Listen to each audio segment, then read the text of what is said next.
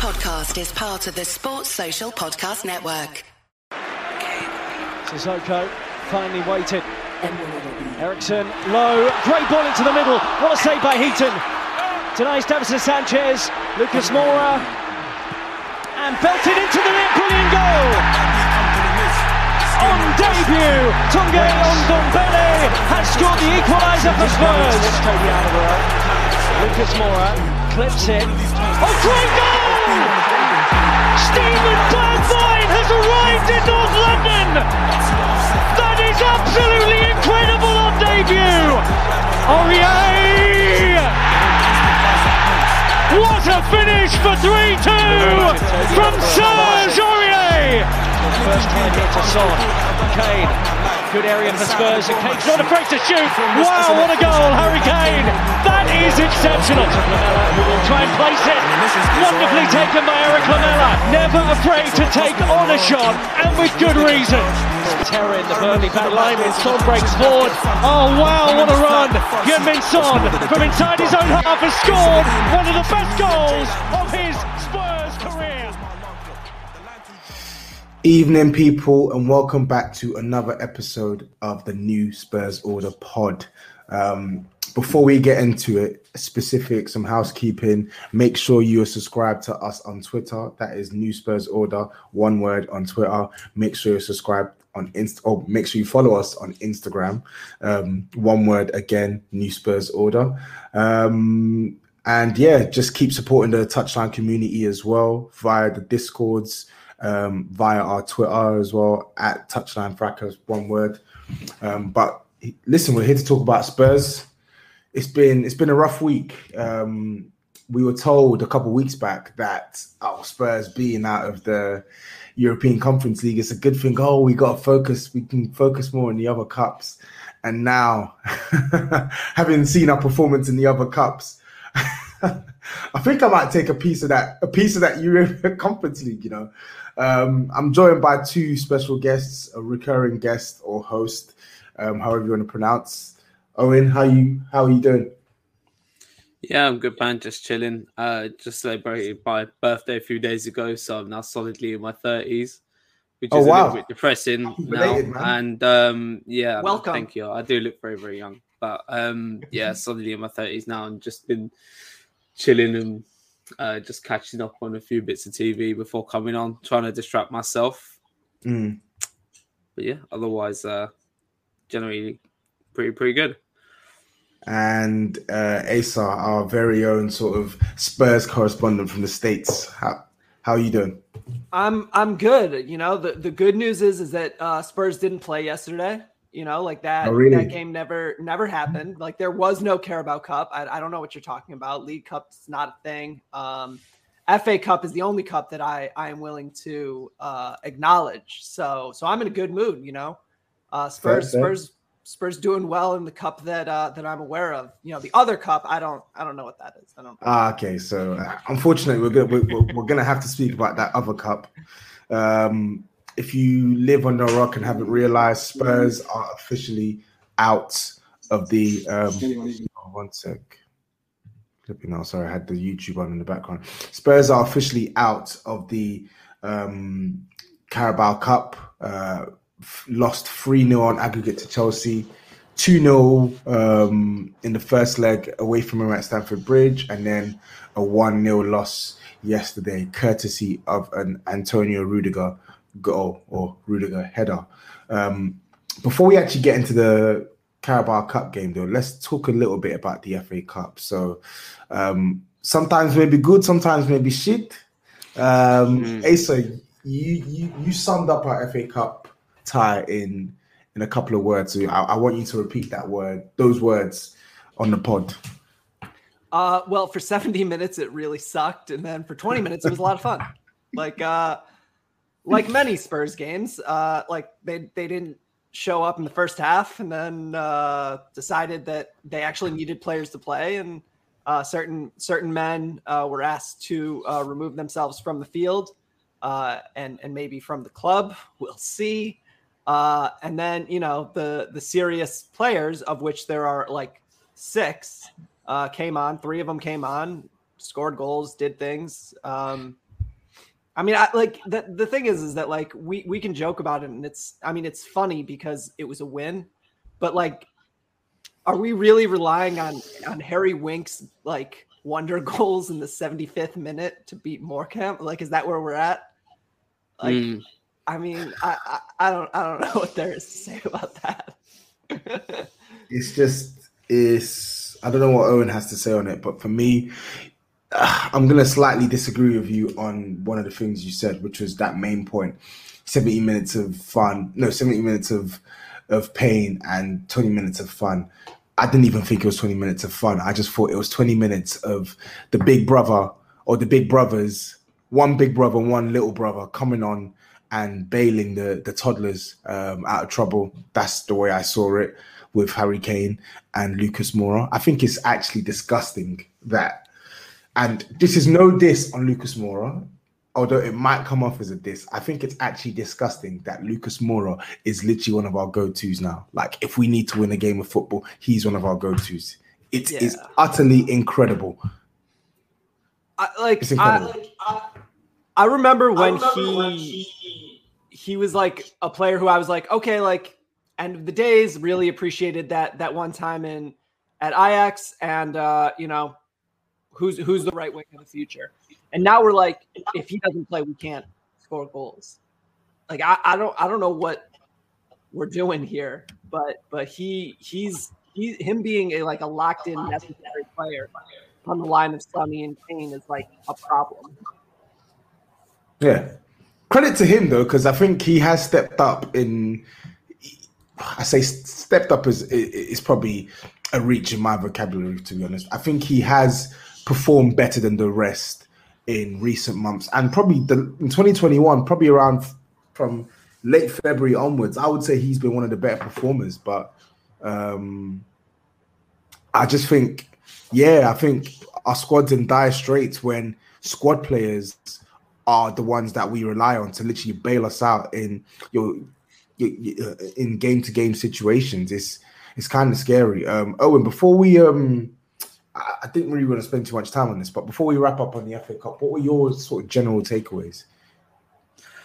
The main one being the disappointment in a certain player who I hoped would put in a decent performance in Tanguy, and him ultimately looking like he's ended his Spurs career. Takeaways, pretty much echoing both of yours. I didn't think the last 20 minutes was fun. We got the win, fair play, but like in the sense we had to bring on Kane, we had to bring on Lucas, who is now still. I can't remember who the third sub was now, but I think it was Emerson. Was it Emerson or was it? Yeah, potentially. If that's a go-to as well, then fuck me. Yeah, because Cess and Doherty were the starters. Yeah, that was the thing. Conte trying the inverted wingbacks was interesting, but it was a failed experiment, to be honest. I mean, if it doesn't work against the League 2 team, then probably don't try it again against the champions of Europe in a cup semi-final. But it's what it is. We'll get into it, and I was quite pleased for. Obviously, Winks getting like a good, purposeful, as he claims to be, special goal to actually bring us back in. But yeah, that's it. It was a match which should have been a formality. We made a hard job of it, as other teams in the FA Cup did. To be fair, the FA Cup can get like that sometimes, but it's just an overarching thing of our fringe players not performing against minnow opponents, and our first team having to bail them out as per usual. That's been the theme of the season so far, and it just continued on the FA Cup against Morecambe. But yeah, fortunately we went through, so we can kind of joke about it. So just before we move on to the League Cup, I do want to say like two things. One, which will bridge us there, and the other, which is just important to note. Not everybody from North London made it through in the FA Cup. So like, like we can be disappointed. Yeah, but I did allude to that a little bit. I just threw a little Easter egg in there. not everybody can beat Nottingham Forest. You know, it's tough. They're a tough side to beat when you're not a team that is a serious club. At me, Touchy Gooners. At me. And the other thing is, and this sort of brings us to the League Cup. I don't know what happened to Japhet Tanganga, but like he was responsible for that goal that we gave up to Morecambe, and I remember watching it like that couldn't have happened. Like, what did I just miss that he just like stopped playing defense, and he did the same thing against Rudiger.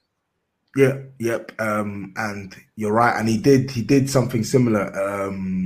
I mean, he was culpable for the first goal in the away fixture as well against Chelsea last week. But before we actually get onto the League Cup, I think there was one topic that Owen alluded to that I think we need to spend a bit more time talking about. We need to manage our minutes well here, but Ndombele, I think we have to speak about it because, like you said, Owen, his career is seemingly done. Antonio Conte even came out after the press conference when they asked him yesterday. They said he said that it was a tactical reason, but he made some weird comments about how he'd spoken to the club and it was a club decision. And then we see all these reports that Napoli are interested in him, Spurs are looking to offload him and stuff like that. The writing is evidently on the wall that Spurs will yet again look to sell Ndombele, and I just feel like this time there's no going back. That FA Cup showing for me, like the bit that the fans hated the most, that he got booed off the pitch for, the petulance when he was coming off, like he showed no eagerness or no intent to just get off that pitch quick enough. But me personally, that's not even like the most concerning thing for me. Like it's horrible to see from a fan because you just want to win the game, and when your most expensive signing and one of your highest earners is dicking about instead of just getting off the pitch and letting the subs come on so they can quickly impact the game, it's an issue. But my main issue from that game is his actual performance. Like, he was actually poor. He was poor, and barring a sort of 35-minute spell against Liverpool, this guy, he's not really looking as impactful as he threatened to look when he initially came back into the team when Nuno was our manager this season. Like, it's crazy. Before, it was, you could only sort of criticize him for his defensive contribution, but now, in addition to the fact that he's a defensive liability, we're not really seeing the impactful performances on the ball. So I'm looking at that as a confidence thing, but I'm also looking at that as him not being able to work in this system for Conte. Because when you look at the 3-4-3 shape, your central midfielders literally need to be all-rounders. Like, they need to be good technicians, and they also need to be able to run, and they also need to be able to put in a shift. His game is so heavily skewed towards one side, and it's so imbalanced when it comes to the offense and defense aspects of football. I don't know what's your take, guys. I'll just jump in first. I think that he's a confidence player. I think that he's someone who needs to play free. I think that he's someone who, I think that his role as sort of a 10, like that, like traditional 10, who needs people to cover for him. And Conte doesn't do that. Conte's never done that. He doesn't want creative players. He wants players who put in a shift. And I think in Ndombele, we've seen it across 4 different managers now, if you include Mason. I don't know what happens in practice. I don't know what happens on the training pitch. I don't know what happens in the locker room. He does not rub people the right way. And I think that for a while there were people there who saw his talent and saw what it could be. But we're in year 3 of the Tanguy and Ndombele experiment. And how many serious moments can you point to where he positively impacted the club, not just his own play, but positively impacted the team around him. I think he needs a move, and I think that he's sort of past the point of no return. With Josie, it's like whatever. Josie picks people he hates, and you can sort of deal with it. But if it's the same person over and over again, it's not the manager. Yeah. It's a weird dynamic with Tongi. Talent is there, man. I wouldn't say he's necessarily a confidence player, because he usually he backs himself and has a good idea of what his own ability is, and I think that's the problem. Or part of the problem, where we've got a dynamic where when we signed him, we were obviously Champions League finalists. We were looking to kick on and compete for titles. We were consistently in the Champions League, and now he's going from playing Champions League ball with Leon and us to now having to try and fight for his place against a League Two Morecambe, and he's not that type to try and elevate himself back into someone's plans. He sees himself as someone who should already be there and should already playing for one of the best teams in Europe. So it goes both ways. We haven't held up our end of the bargain. He's definitely not holding his up. Fair enough. I don't see us selling him anytime soon. I think the best we can hope for is probably a loan with an obligation or option to buy. But wouldn't that be a sell in itself, though? If we get him obligation, isn't that basically him gone? Yeah, that's if there's someone that's willing to take the obligation. I think it'll be an option, to be honest, because the two clubs that have heavily rumoured interest in him are, like I said, Napoli and Roma. Strangely enough, Roma, under Jose Mourinho, he apparently wants him there.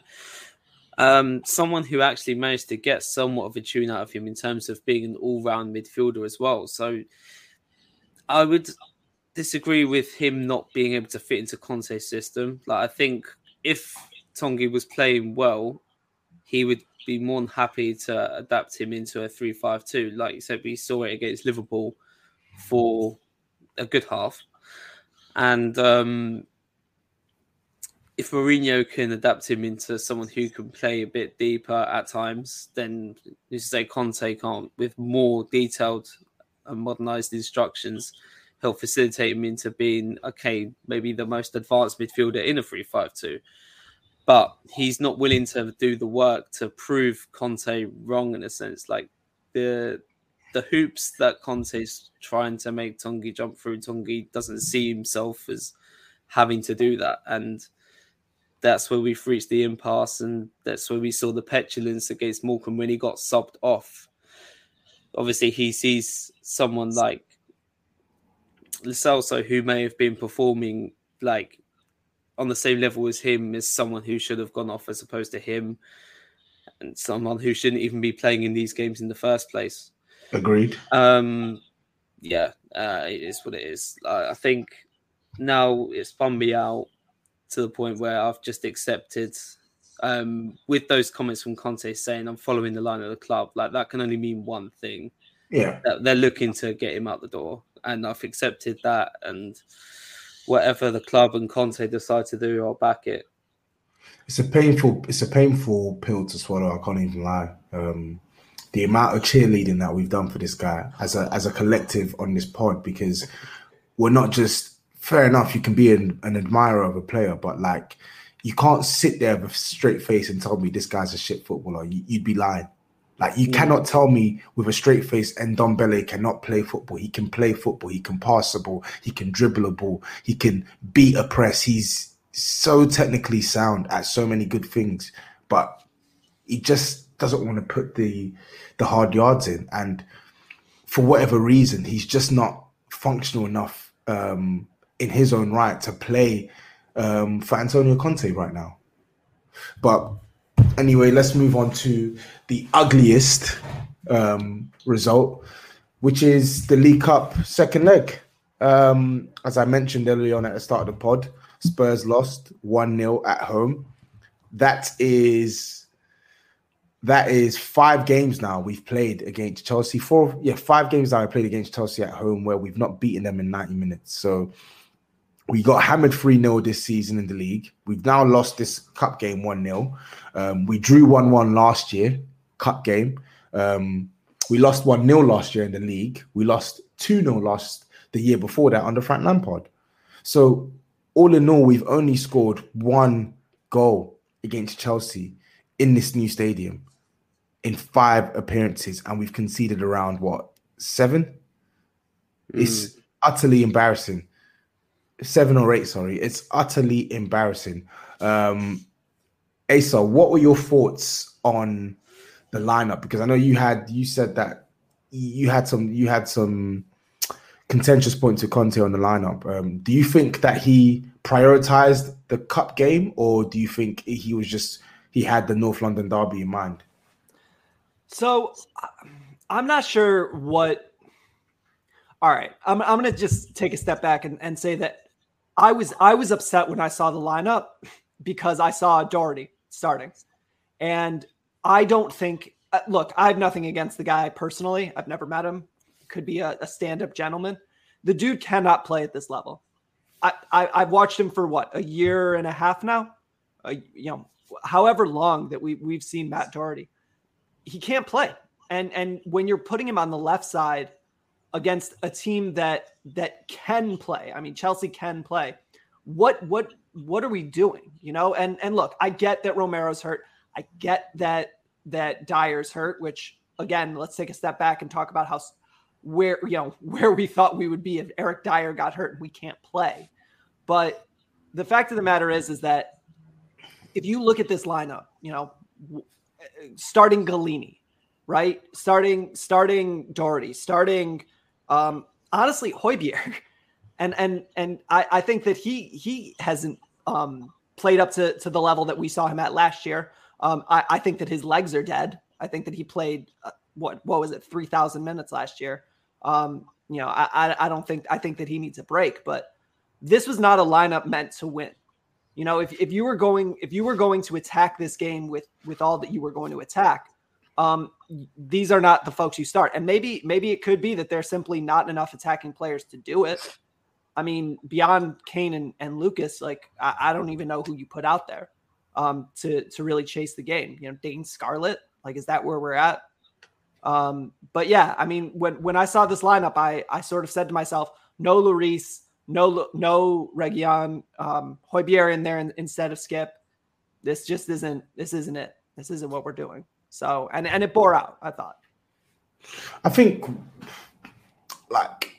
I do hear what you're saying on the lineup. I think under no circumstances should Galini be starting in a cup semi-final against Chelsea. Under no circumstances should Galini be starting period for Spurs, unless we're playing League 2 opposition or League 1 opposition.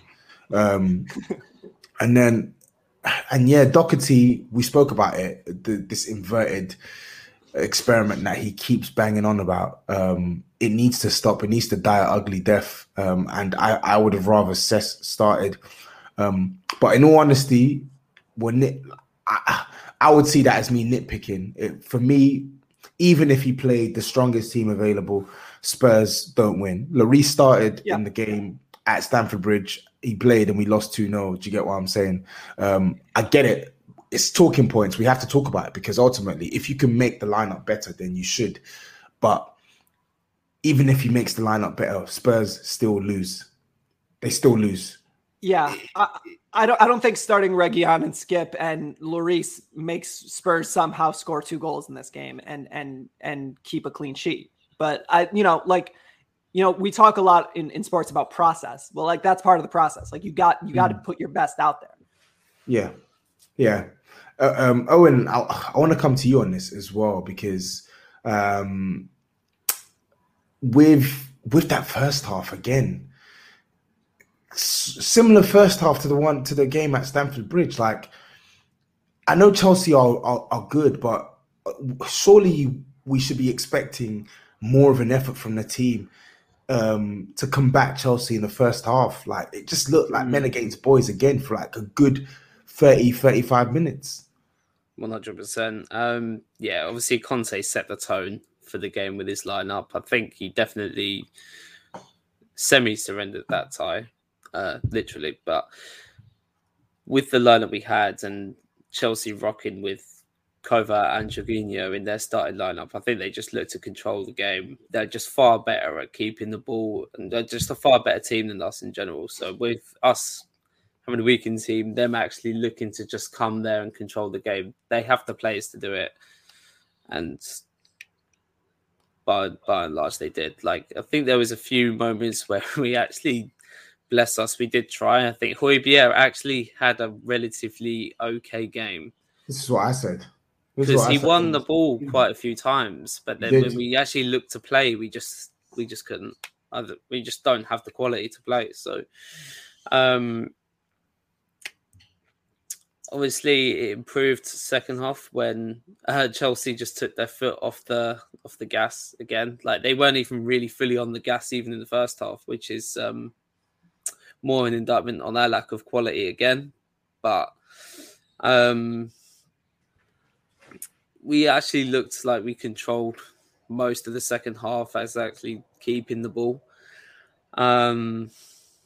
Just the final ball was just lacking so badly. And a lot of people got onto Winks for that ball on Kane. Like, yeah, that was terrible. He got excited and just cooked the ball.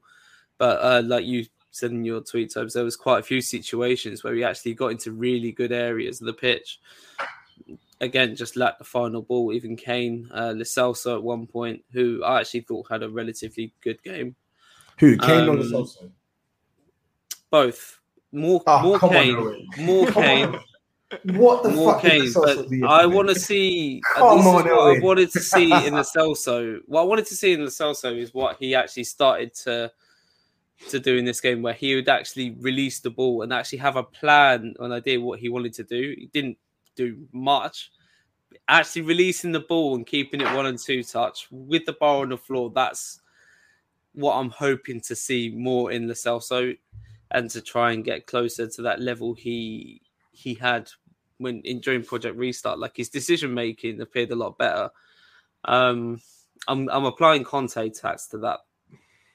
I don't I think even if you do apply Conte tax, I think he was arse. I'm not going to lie to you. I didn't really see, short of delivering 2 decent corners, I didn't really see what he added yesterday. He doesn't have good link up.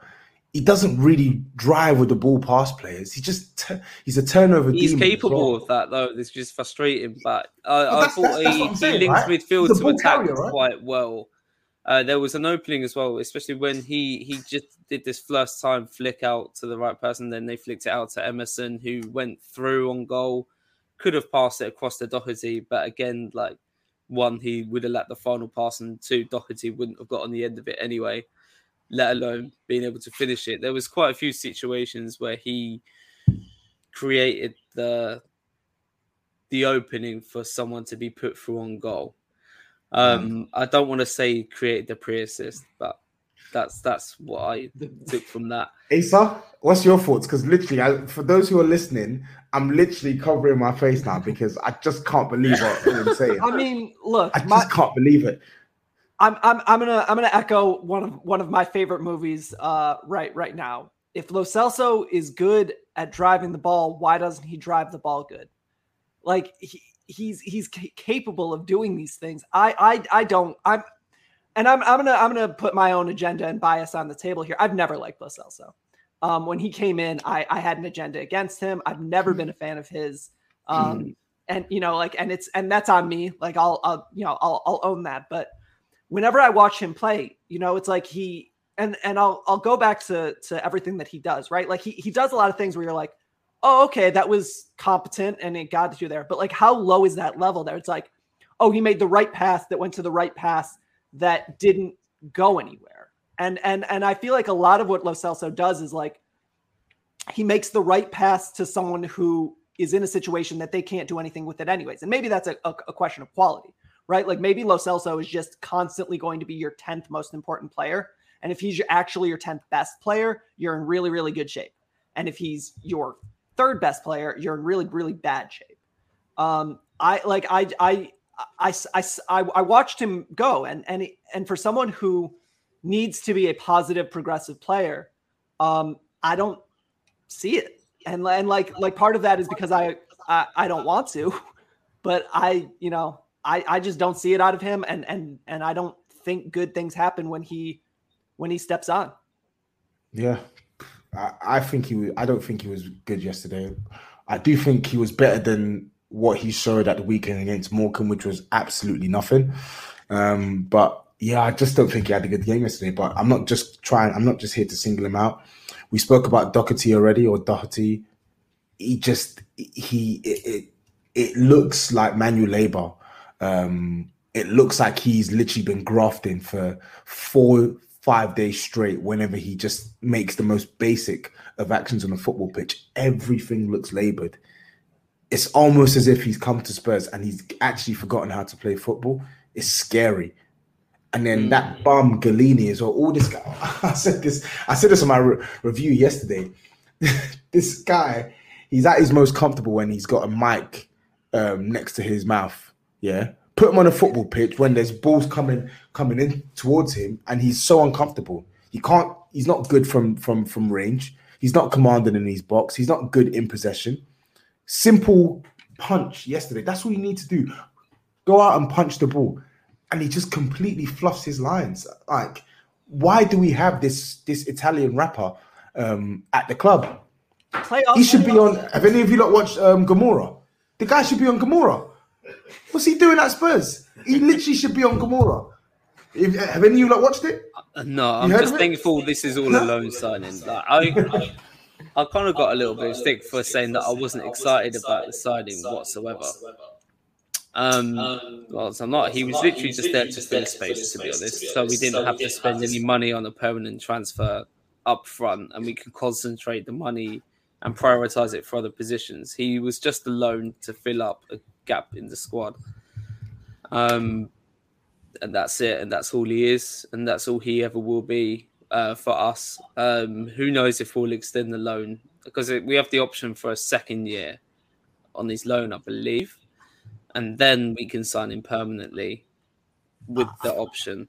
I highly doubt we'll take the option to sign him for a second season. But at the same time, I highly doubt we'll actually spend any kind of money on the goalkeeper, first choice or second choice, because there's other priority positions which we need to really concentrate on, and that's going to cost us quite a lot. So, go on, Ason, go on. I'll say this is that if Golini is actually the second best keeper in the club, then either Lloris can't leave. And Conte was talking about how they're in the process of re-signing him. There was a lot of smoke about him going back to France. I don't know. Hopefully he stays. But if this is Golini's level, you cannot tell me that Brandon Austin is worse. Like you can't tell me that the academy kids are worse than that. I mean, do we still have Whiteman? Alfie Whiteman? Yeah, he's somewhere. I thought he went out on loan, to be fair, but I can't I'm partial to Brandon Austin because of course you are. He played in MLS, and his father actually played for a friend of mine. His father's a basketball player. I have a friend who was a coach of the London Towers, and he played for him. So I'm partial to the Austin family. Fair. I thought you were just doing that thing you normally do, Asa, where if they've got any ties to America or American, also that. You literally just all a player has to be is American, and Asa's like, oh yeah, you should watch him. He's kind of cool. Yeah. Who was that player that you were standing a couple of weeks back? I saw a think piece on fucking Josh Sargent. One of the shittest players. No, see, now I'm standing Wes McKinney, who scored a great goal yesterday. The man is for real. Don't worry about it. I hold these stocks. You can see. I'll put my name on any of them. Josh Sargent, probably not so much anymore. He has not rewarded my faith. He's not been good. But let's go Weston back McKennie was a Paratici signing, to be fair. Bro, so who the fuck knows? Weston Mid Kenny. That's what I'm calling him. Weston Mid Kenny. Nothing against the guy, but he is fucking mid. He's mediocre. Weston Mid. He's a tryhard. He's an energy player. I'll acknowledge my stuff. He's an energy player, and if you're like asking him to like dribble twice in a row, I'm not sure. But he runs a lot. I can't believe we've let Asa just take over this pod with an MLS segment. But anyway, let's get back on topic. So Fia, big up Fia in the comments. She's just put a comment saying, "Speak on Harry Kane and him not turning up in big games when his team needs him." And then Jack posts, "Kane played well yesterday. Not his fault. His teammates are bums." Guys, let's talk about this because Unless I'm going crazy, Harry Kane was probably our best player yesterday, alongside Davinson Sanchez and Ben Davies, in my opinion. Okay. Oh, you're gonna say Lo Celso? Honestly, but yeah, like I'm probably somewhere in the middle between those two comments. I do think Harry Kane played to a decent standard. I felt like his general play was good, but as Fia has stated, I feel like in a game of that magnitude, when you're 3-0 down on aggregate, and he's meant to be a star striker, we need goals, bro. We need attempts on goal, and we need better decision making in the final third. And I think ultimately that's what let his game down for me yesterday. But I'm gonna look past the poor play in the final third where he should have squared it to Lo Celso, and I'm going to look at the positive, which is that I think we're slowly getting to see the old Harry Kane in terms of the stuff he would do out in addition to scoring. Am I alone in this thinking? No, he's definitely putting himself out a bit more. He's definitely making himself more available off the ball, far more than he used to under Nuno.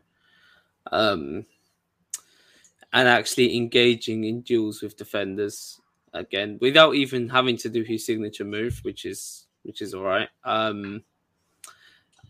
In terms of like his goal scoring as well, I think he obviously got a bit unlucky with that chance at the back post. I think it just brushed past him. Not much he could do. And then when he had a proper opening to score, he managed to put it away, but was offside because Kepa got a bit lucky, just ran beyond the line of the ball without even realising he played Kane offside. So very lucky. Yeah, Jamie. Someone tried to claim on Twitter. It was like, what, 200 IQ players? Like, no, this guy just got lucky. He rushed out and got caught. But yeah, fair enough. I think that, yeah, I mean, that was I think the funniest part about that was the amount of people on Twitter who showed that they have no idea what the offside rule is. That was my favorite part of that entire discourse, was the amount of people like, well, there was a player behind him. And it's like, that's not the rule. It's not like it's like the goalie doesn't count. But I thought that the way that Kane played yesterday, and the way he's played for I think a couple of weeks, he is sort of coming back. But this sort of this beat on him about his inability to quote show up in big games, and that's for club and country. I don't know how real it is, because so much of his game is not just scoring goals, right? Like he adds so much to the side, you know, when his link up and dropping deep and engaging with defenders, that I think that you can judge him beyond just the goal scoring. And I thought that he was the best player outside of Sanchez. I thought Sanchez was easily the best player, but I thought that Kane was positive. I mean, I think that's the type of game that if you have Sonny, you know, if Sonny's not injured and you have Kane playing like that, I think it's a different game. Now, obviously, Sonny's not playing, and there's no reasonable backup for him. But he needs a partner up there other than Lucas. And if he had that, I think it's a different game. I thought that he played well. I have nothing bad to say about Kane about yesterday. Yeah, it's also dependent. His all-round game's so dependent on the players around him playing well as well. Like, there's no point in him playing either of the fullbacks through in a really good position to then cross the ball back to someone else in the box when fullbacks can't deliver. Yeah, Emerson, man, like again, so many times he got in good positions yesterday as well. And there was a moment where he had like 3 people in the middle of the box. Then he took another touch and then he clipped it right to the back post where no one even was. And it was like that cross selection for that opening. It didn't make any sense, and that summed up his entire Spurs thing. And you see him doing individual training now to work on his crossing, where I don't even think he should be like being trained to aim at targets. I think he should just be trained to aim in certain dangerous areas of the box and just aim it there. And then you just tell the players, look, attack that space, because that's where we've told him to hit it. if he's not aiming for a particular person, that might actually help him. Yeah, just get it to like he is a bum. Correct. But I think that's right. Like, just like don't tell him like, yeah, see if you can pick out Lucas at the front post, because he's not gonna be able to do it. Just be like, dude, just get it to the penalty spot.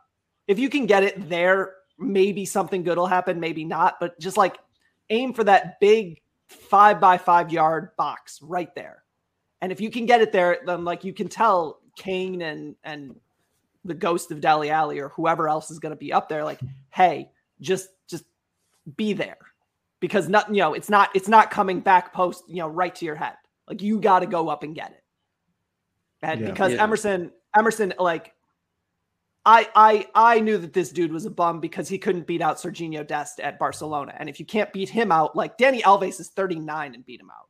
Like, this guy was not worth 25 when we got him at 25. And he's certainly not worth it now because he can't cross it at all. I don't. Go on. No, I was just gonna say, like, I don't know how you fix like basic structural things at the Spurs level. Like this is stuff that should have been handled like 6 years ago for him.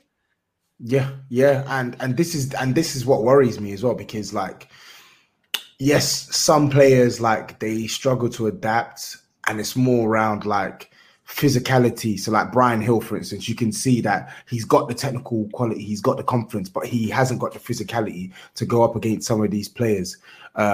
When it was Luka Modric in his first couple months at the club, he didn't start off great. He's still finding his feet, but you saw towards the end of the season he really grew into his role in our team. Like, some players need a period of like a settling in period, but with Emerson, I would be prepared to afford him time to settle in if I could see like some positives in some of the basics. But he can't even do the basics right. Like, he may not make. We spoke about this on in the chat the other day. Like, case in point being Serge Aurier. Serge Aurier sticks out more because he makes the high profile errors, and he made them repeatedly, which is why a lot of Spurs fans lost faith. Fair enough. But when you actually look at the basic fundamentals, he does a lot of things better than Emerson. He's a better dribbler. He's better at shooting with both feet. He's a better crosser, and he's a better 1v1 defender. Like, players find it much easier to go past Emerson than they did with Serge Aurier. And that is my issue with Emerson now. Like, even going forward, look at yesterday, Harry Kane.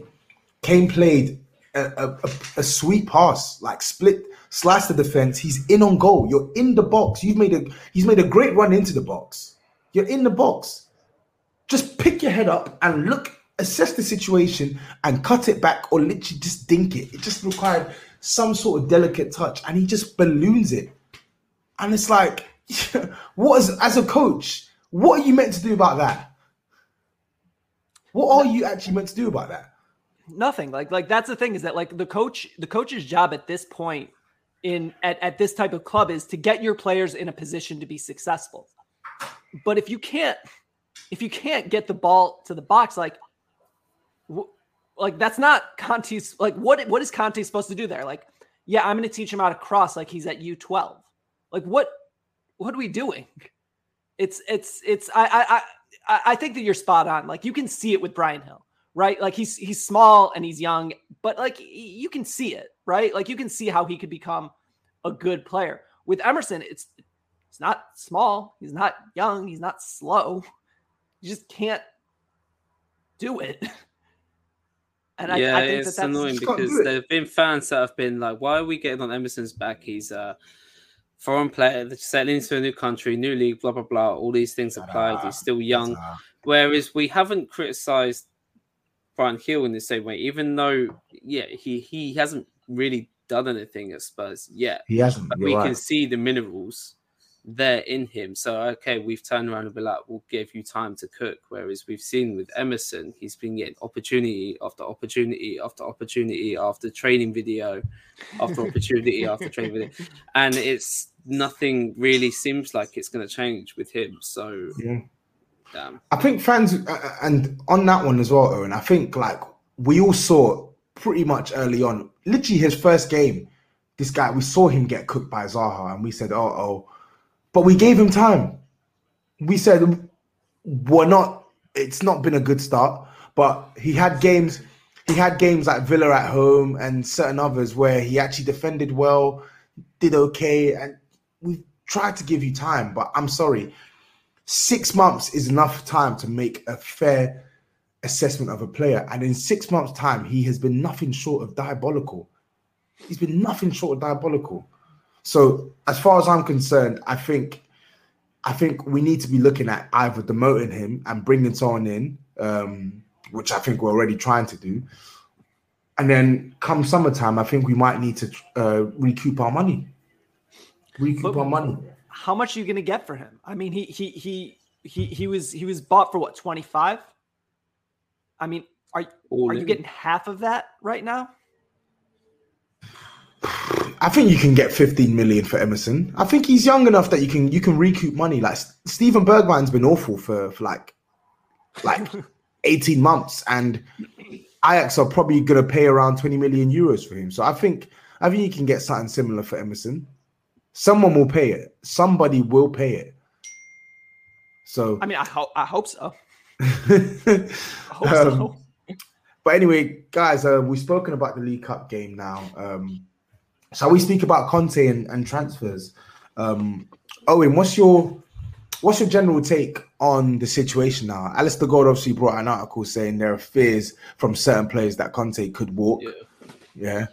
And then I think when you look at the comments he's been making in recent weeks, in fact, to be honest, since he's got the job, we need investment, we need this, we need that, we need this, we need that.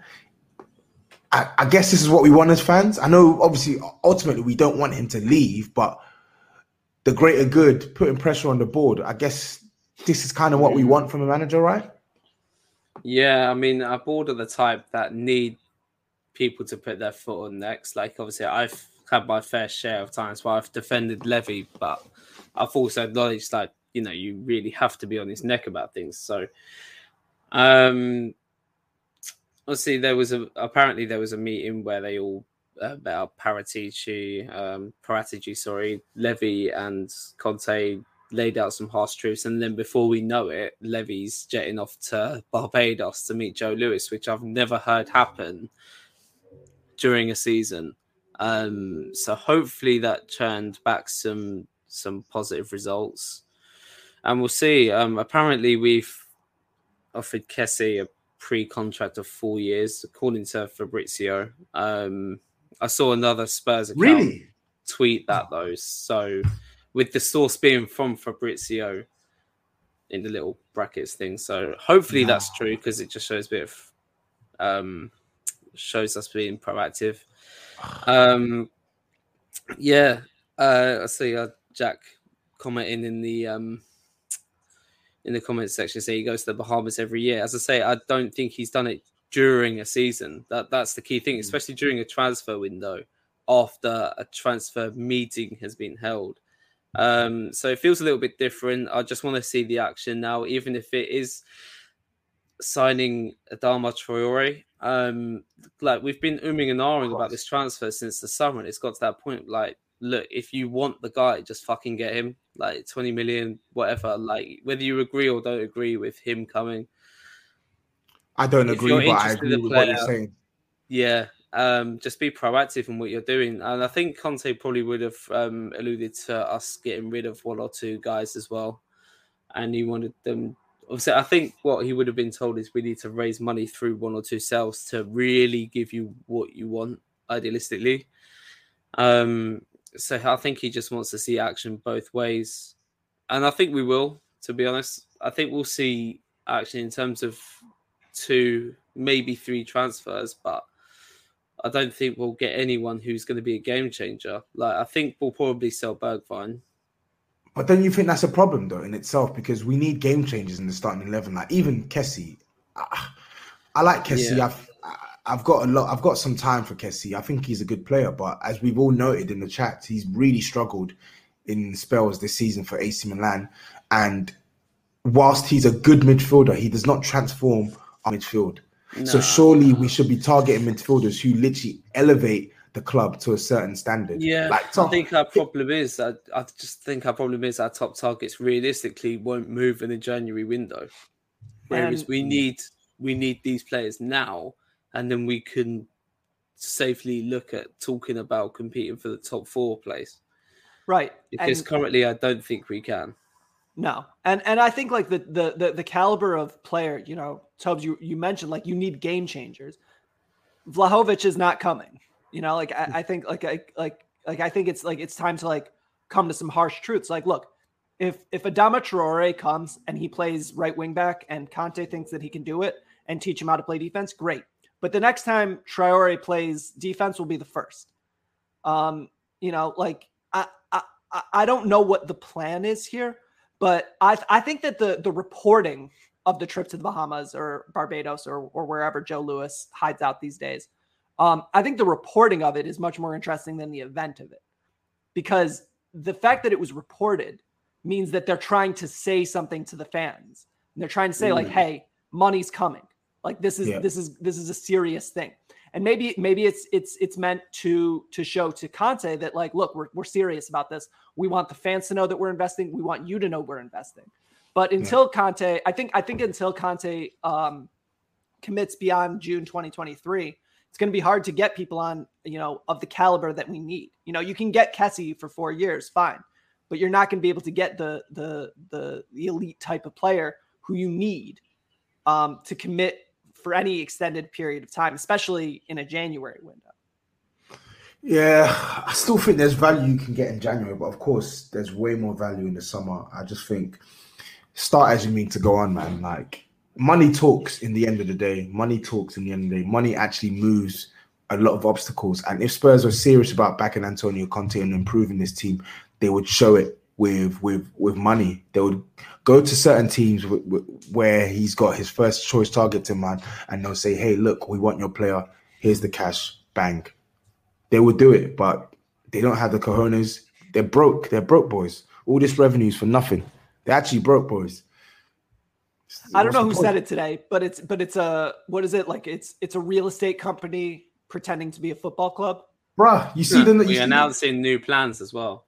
For like a cinema and a 72, I can't even remember what it was, but like all of these things, like nobody would care one bit if the club had the same level of focus on the on-pitch matters. Nobody would care. I like to nobody think would care, bro. Kind of signified to Joe Louis that, to get more out of your investment, you need to actually put money into it. So it's actually a more desirable asset. Like it's not even worth buying at the moment because we're pretty much still more or less in free fall. Without Conte, we would have been unbuyable. But yeah, I think the message needs to be put across to Levy and Joe Louis. Like, look, if you invest and make the team competitive on the world European stage again, then you're going to make yourself a more desirable club to buy it. Like, there's no secret. You want to sell the club. You want to get your money back. That's fine. But, you can't just let it rot and then let it lose value. Yeah. It makes no sense business-wise or footballing-wise. Well, I think the way they're looking at it, and it's questionable, but it's like if you make the ancillary parts of the club really, really attractive, then you can go to a potential buyer and say, look, like all you need to do is buy players, and suddenly you're there because you got the facilities and you got the cinema and you've got the shopping mall and whatever. I don't know what any of that has to do with the club itself, but it's like, hey, look at all these things you own. It's a big trick in American sports franchises. It's like, look, like we own the stadium. So if you buy us, like not only do you own the club, you own the stadium. And I think that that's sort of like the ideology here, except that, by the way, you need to win games for a club to be worth, what you think it's worth. Yeah. I just think, you're right. I think they want it all encompassing. So you're not just buying the club, you're buying all of this, all of that, but just fix what's happened on the pitch first and let the rest follow. Anyway, enough about the League Cup, enough about transfers. Adama Traore, I don't really want to speak on him. Let's talk about North London Derby. We've got probably 6 or 7 minutes left. Let's talk about the North London Derby. So, Owen, I'll start with you. Are you confident about getting a result today? I mean, getting a result on Sunday. Do you know what? I am. Purely because more so to do with players unavailable for Arsenal. I don't know if we've got Eric Dyer back, but Arsenal have got all of these numbers lacking in midfield now. Apparently, Odegaard has COVID. I hope he's well, but yeah, he's not going to be playing on the weekend, who's a big thing for them. I think we're familiar enough now under Conte to control certain aspects of the game. Obviously, I think Arsenal will probably still take possession, but I think we can still hurt Arsenal. As long as we can rock up with the intensity required in a North London derby, especially at home, we can definitely win. Hopefully Reguilon's fit, because he's our only wing-back that can actually show that he's had tangible evidence of him being able to cross a ball and assist and create goal-scoring opportunities. I'm going to rock with my starting lineup now. I think hopefully Lloris will come back into the team. I think Sanchez, Dyer and Davis, centre-backs. Midfield, more interestingly, I still think we need to put Højbjerg on ice a little bit. So I think it has to be Skip. He was rested in the Carabao Cup anyway, right? So it's definitely he's going to play. He's become our best midfielder already, which is mad. But yeah, Skip, Winks, Lo Celso. No, Owen. No. Yeah, no, I think he's playing. And he's been playing well. He's going to play. No, Owen. Reguilon. Lo Celso cannot start in a fucking North London derby. Please, he God, started in a North London win before. Please, God, no, please. He's been better than Tongi in North London derbies as well. So yeah, no, that's a low bar. Him. It's very low bar. Come on. This is what I'm. The bar is in hell, Owen. The bar is in hell. The bar is in hell for pretty much all of our players anyway, right? Like bar 2 He's not wrong. He's not wrong. I would start Bryan Hill. Fuck it. I would actually start Bryan Hill.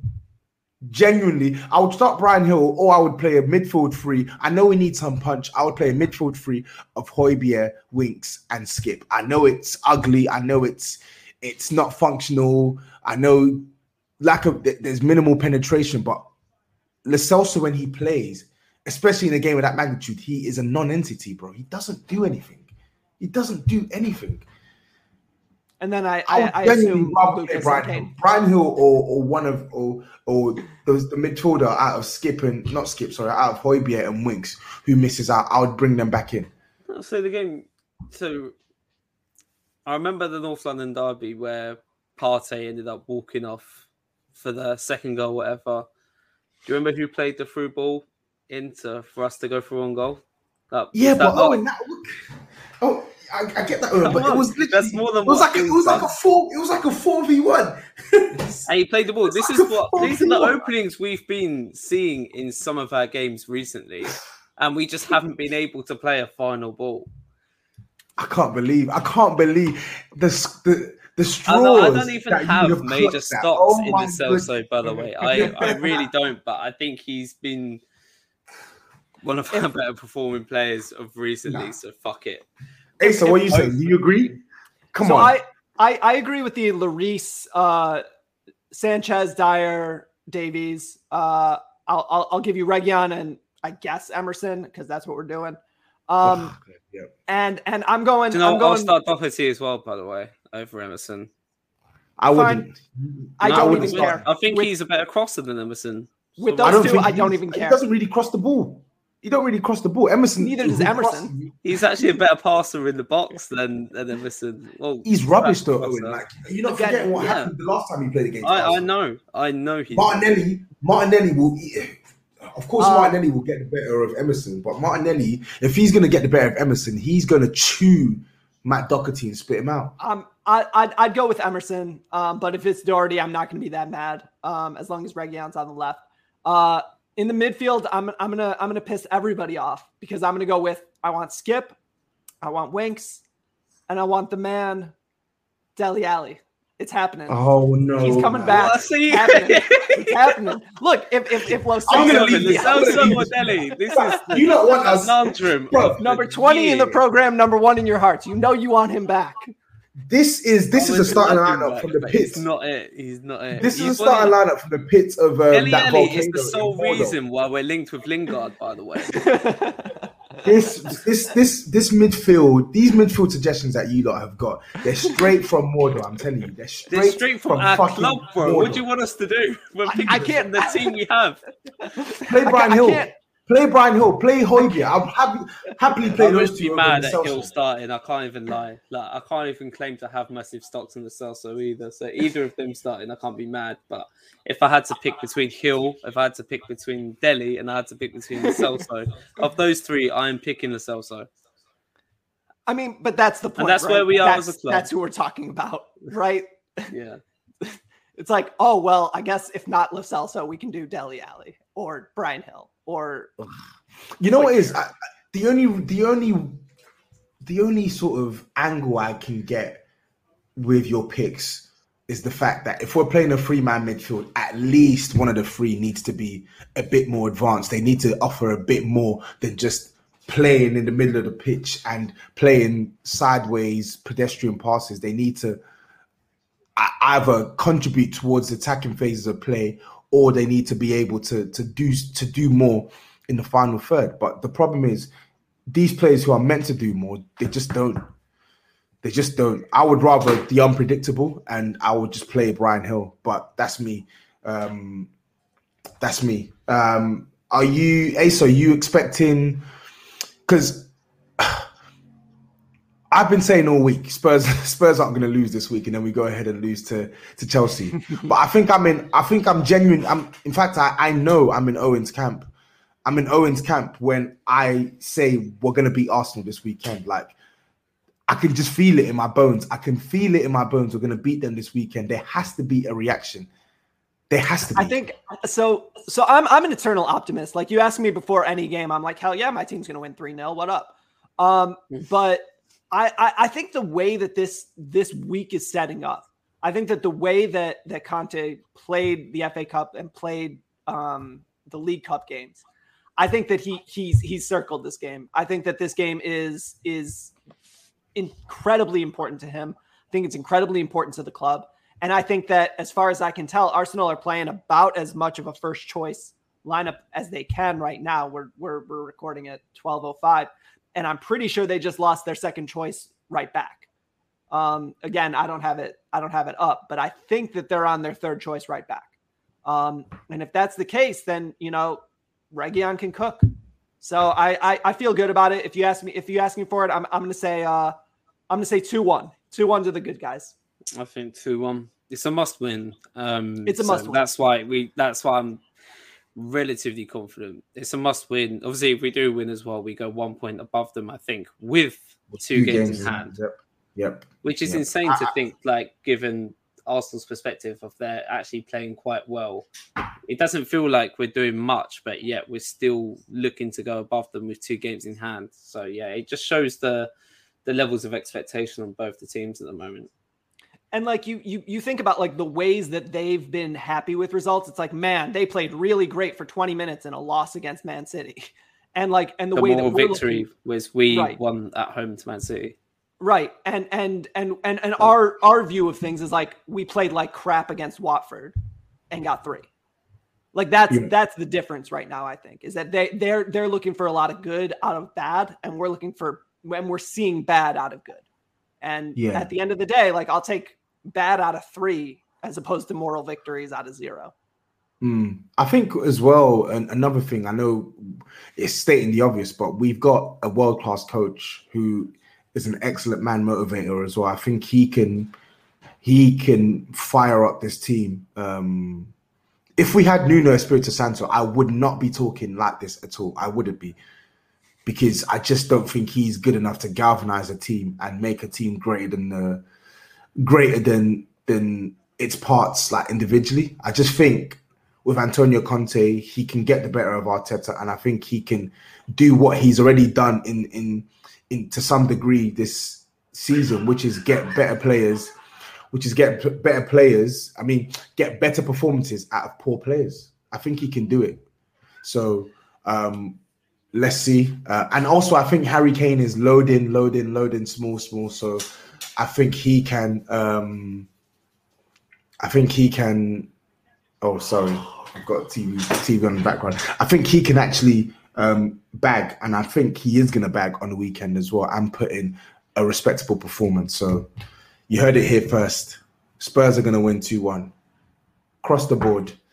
2-1. Nice. Fellas, anything else? I think that if I see Tanganga in the starting 11, I'm not gonna watch. I'm just telling you right that. Yeah. He needs. Yeah, sorry, guys. So I got Arsenal fan in the corner. He can come on and give a little preview of the game himself if he wants. If assuming that's Mr. Dan Coogs of the. It is. What and the fuck is wrong with this? There's his preview for the game. Moral Victory FC over there. What's he saying for the score on the weekend? It's a Stonewall red, by the way, guys. From This guy's now suspended. Stonewall red for Granit Xhaka, 3-game ban. Bruv, they were celebrating when Son got in. Oh no. Uh-oh. Listen, guys, I think we need to end the pod early because there's an Arsenal fan in here that's going to blow this house to smithereens now because Granit Xhaka is suspended. He's going to miss the Spurs game, and that adds to Odegaard, who's already out with COVID. Tomiyasu might be injured, currently injured now, 50-50 to make it. Emil Smith-Rowe, 50-50 to make it. It's just funny. A bunch of their fans were celebrating Son getting injured last week. Karma is a fucking bitch, isn't it? Chirp, well, chirp, chirp. Please put Dan Cooks' picture in the thumbnail as well, because his contribution to this podcast has been brilliant so far. I've got to say. I got to tell you, Nigerian Dan, man. Lokanga season. Can't wait to see him on the weekend playing significant minutes. Can't wait. Yeah. Anyway, guys, thank you for hopping on. It's been a great pod. I'm going to leave you to it now to go and enjoy this Arsenal game. Arsenal are down to 10 men at Anfield. I think we know what's going to happen next. For those who are still listening or watching, make sure you're subscribed. Look out for the fight card tomorrow. That's going to be on Touchline's YouTube channel. This very same YouTube channel is going to be on around, I think, 8 p.m. tomorrow. Look out for that. It's going to be me and Tops versus Dan Coogs and Shabs. And then on the weekend, especially on Sunday in the afternoon, you do not want to miss that Discord. It is going to be spicy. Spicy. It's going to be fucking spicy. Anyway, thank you. Thank you all for listening. Asa, thank you for hopping on, man. I'm going to leave you to your activities in the US. Owen, a pleasure as always. We'll be back same time next week to do this all over again. Nah, big man ting. Peace out. Big man ting. Peace. On debut, Tunge Ndombele has scored the equaliser for Spurs. Toby Alderweireld. Lucas Moura clips it. Oh, great goal! Stephen Bergwijn has arrived in North London. That is absolutely incredible on debut. Oh, yeah! Sports Social Podcast Network.